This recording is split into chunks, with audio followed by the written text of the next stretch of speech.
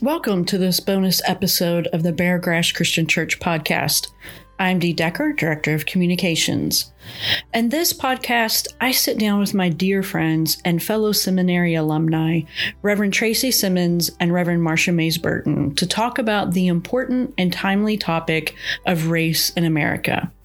You may remember me mentioning them in the episode with Reverend Rob Schrader about race and privilege. Following that podcast with Rob, Tracy and Marsha reached out to me and asked if they could give their perspective. In this first of a two-part episode, Tracy and Marsha speak candidly about their experiences as Black women in the church and the world. It is our hope that you find this conversation to be honest, vulnerable, and most importantly, provides food for thought and personal reflection. Here now, my conversation with Reverend Tracy Simmons and Reverend Marsha Mays Burton. I enjoyed it because I thought it was a transparent conversation that really needs to be held in our churches, because race is not something that is talked about a lot, especially between African American and Caucasian churches. It's just not done. So I personally enjoyed it. And I think I said that. Great conversation. I think for me, the first thing I did was bawl my eyes out. Yeah. Well, you are emotional. I am emotional. She is, but I'm emotional, but I'm also, as Dee said, I don't miss words. And so it was, I guess the realization of how much those conversations had an impact on you is the reason why it brought me to tears. Because, I mean, we've had multiple conversations about everything, right? From top to bottom, even some really hard ones that I'm pretty sure both of us left bruised or upset, and you had to come back and have a follow-up conversation. Right. But I think what transformed me the most, so I guess what opened my eyes the most, is how much that affected you. When for us, we have those conversations all the time. Do that make sense? Yes. Yeah, all the absolutely. time. And like you're having those conversations with white folks all the time? Absolutely. In some way, shape, or form, we're having a conversation around theology and race, period. Some way. It's either connected to hair, it's connected to worship, but you link them into politics, right? And so right now we're talking about therapy, and we had this conversation around politics around the city of Louisville, and then what's the most segregated hour on Sundays is 11 o'clock because you have Black folks that go to Black churches and white folks go to white churches. Right. And that's something that Rob and I talked about in our podcast. Yes, you did. Yeah. And I mean, should that be a segregated hour? So I don't know. I really don't know if... You and I were talking earlier before we started this, and I was talking about, the Presbyterian Church is our neighbor, and how we're trying to start, really get to know each other and worship. And we have been kind of going back and forth, with each other, going to their services. And one of our deacons, she and I went over to the service. And I can feel God's presence there, but how I interacted was totally different. And why was that? So this is a white Presbyterian church. Okay. In my church, when I walk in the door, I'm happy, I'm ready I'm coming in, clapping, jumping, standing up in worship. Over there, I was like, well, I'm just going to sit here and I'll sing, I don't know. Do I stand up here? Do I stand up there? And it's not that I didn't feel God's presence. It was just how I did it was different. And they have been over to our church as well. And they've come and said, you all are high energy. We like the excitement over there. So I'm like, So, So do you think it's easier for white folks to go into a Black church than it is for a Black church or Black folks to go into a white? Okay. Both of you are shaking your head. Yes. And I'm going to tell you, when we went over, and I've met many of the members and loving members, but still that initial walk in was like, why are they looking at me like that? Am I going to be accepted? Do you really want me here? And that's how we, in any space that is predominantly white, that's often how we go in thinking first. I can remember the first day of TSC, our first class in seminary. There were, it was Tay and you and Tracy and Tania and who else? There was like 5 or 6 folks, and I don't think Chandra was there, but they all of you guys clumped together and sat together. Right. You were together, and I thought to myself, well, they look like they're having a good old time over there. We didn't know each other prior to right. And I couldn't figure it out. And I thought, well, I'm going to get to the bottom of this.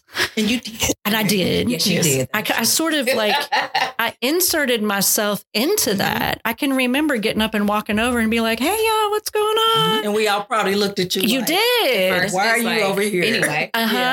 What do you want? Right. Like, what do you want? Where do you? And it took weeks of me just having conversations with you all. I guess I just never thought about how that translated to every area of your life, your work life, your, out in public, at the mall, or even in going into a church. We say we want our churches to be safe spaces and safe places. So having said that, what you just said, what was it like walking into Beargrass? It's 6 o'clock now on a Wednesday night, and there are lots of activities going on tonight. And what was that like? Be honest. To be honest with you, for me, I was fine. And I think that was because of several reasons. When I told you I come here every weekend to the farmer's market, so I'm already kind of it's a comfortable space with the space.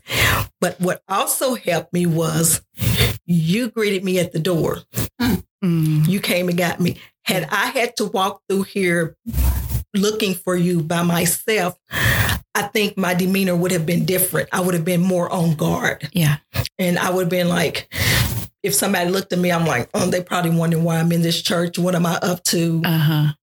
So it was different. So you created me a space to be safe and to be relaxed. Well, I asked you guys to text me whenever you got here and I would meet you. Right. Otherwise, we would have been like trying to figure out. Tracy did text and then she did call and I had my phone on Do Not Disturb. So Tracy, your experience was different then because I have previous experience. So when we were in seminary, one of our seminary cohorts, Kevin Cook. Kevin. Shout out to Kev.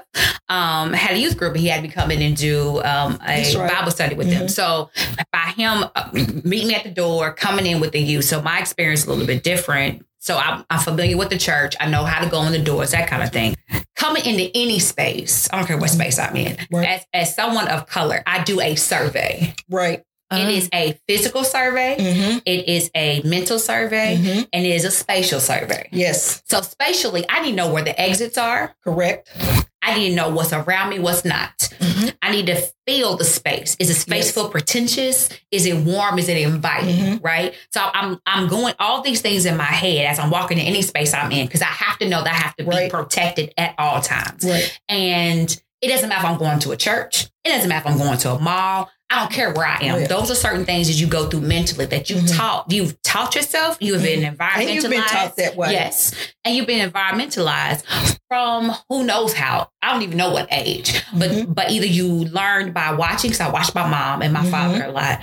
And then just knowing when something doesn't feel right, something in your gut and your gut just don't feel right. Mm-hmm. And so coming here today was like, well, this is odd that there's no lights on and it's a Wednesday, it's Bible study night. So I know folks gotta be here, right? So it's weird to come into the lobby and the lights being off and not really hearing activity happen because right now in my church, and I'm pretty sure in Shelbyville, there's Bible study and there's music playing, lights are on, folks are talking. So there's a different level of energy that's in the space, if that makes sense. That wasn't here when I walked in the door. That was a little unusual. Yes, and it was different because I came in with D. Correct. And I come in like you, I would have felt the same way. I would have been very much more watchful. Who is it?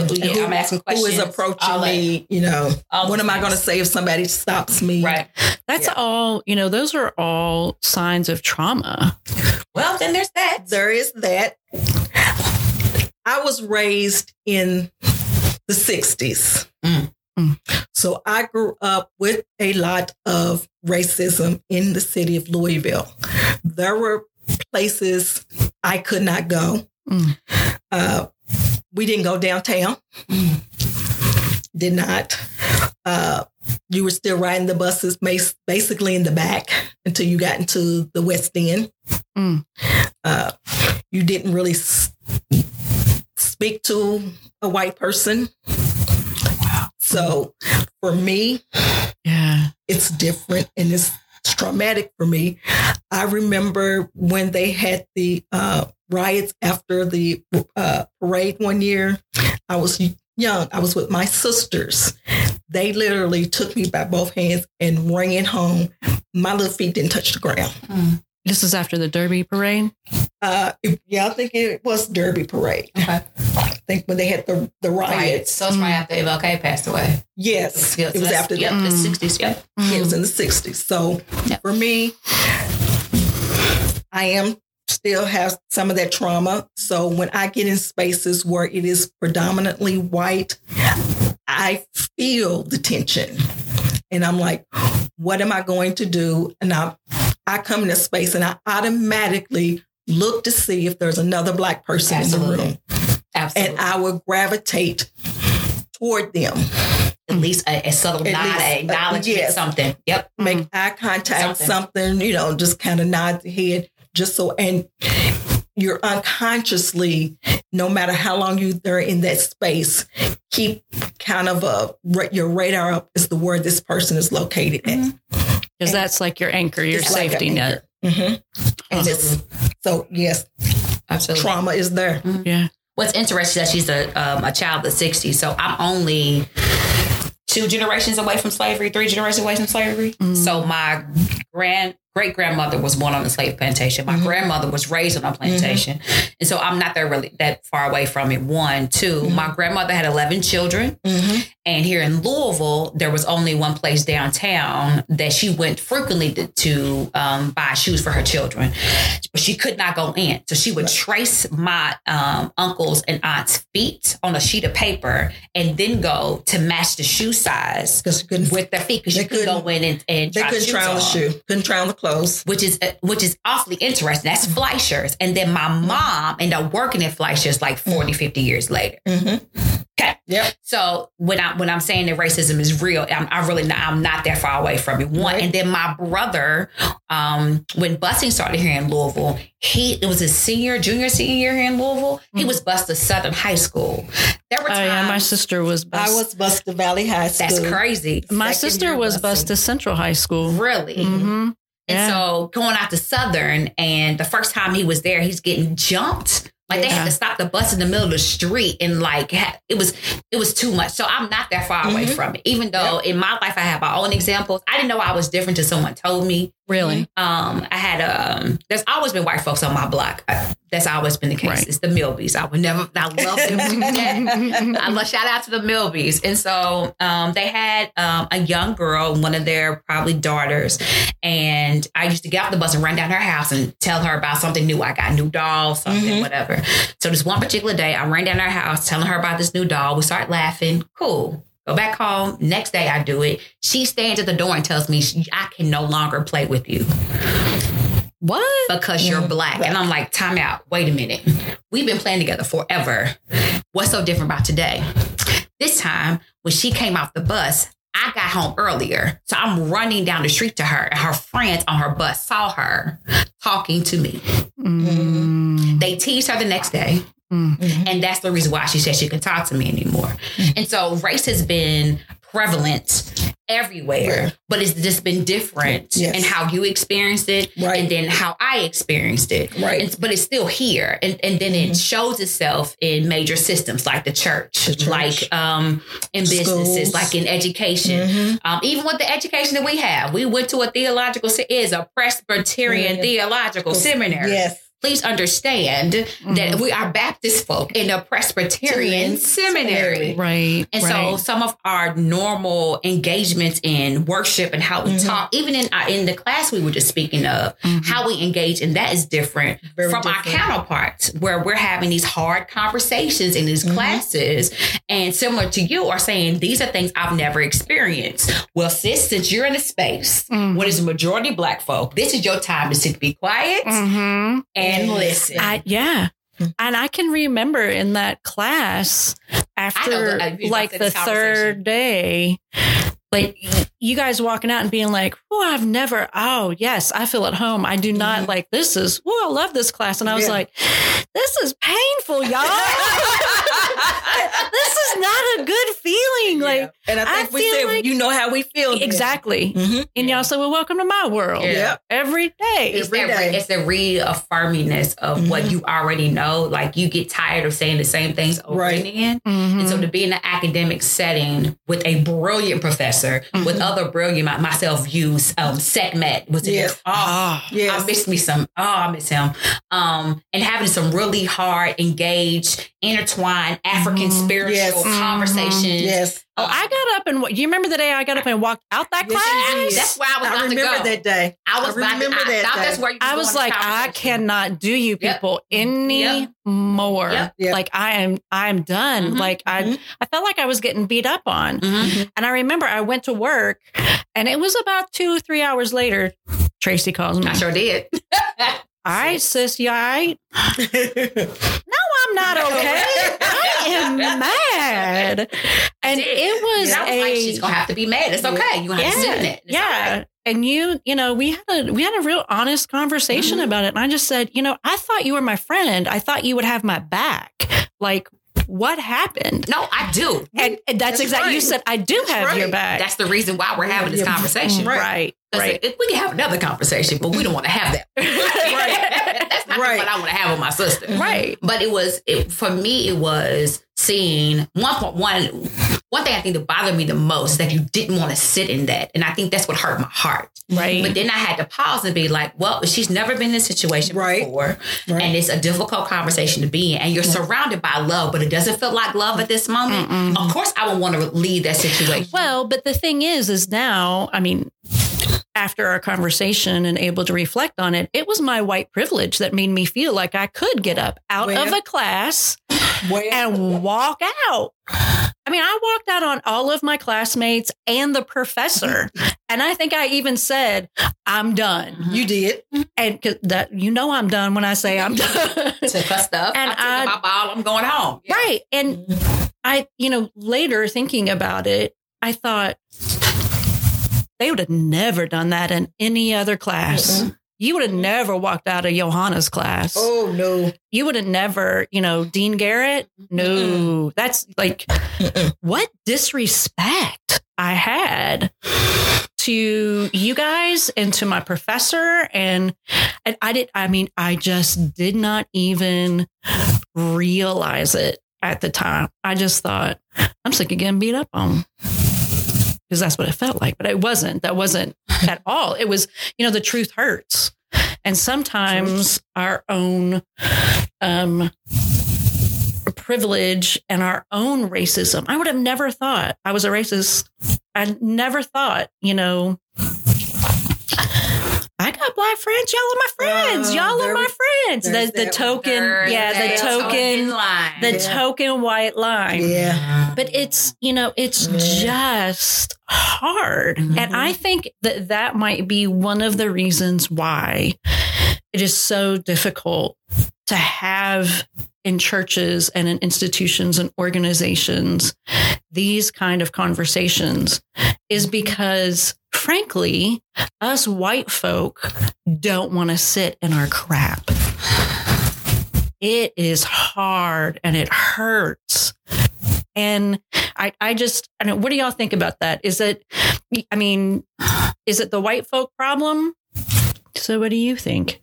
Is it a white folks problem? How do you think Tracy and Marcia will respond to that question? You'll have to find out next week when we drop part 2 of my conversation with Tracy and Marcia. I'm curious, when did you first become of your race? And how does it impact the way that you move and interact with others?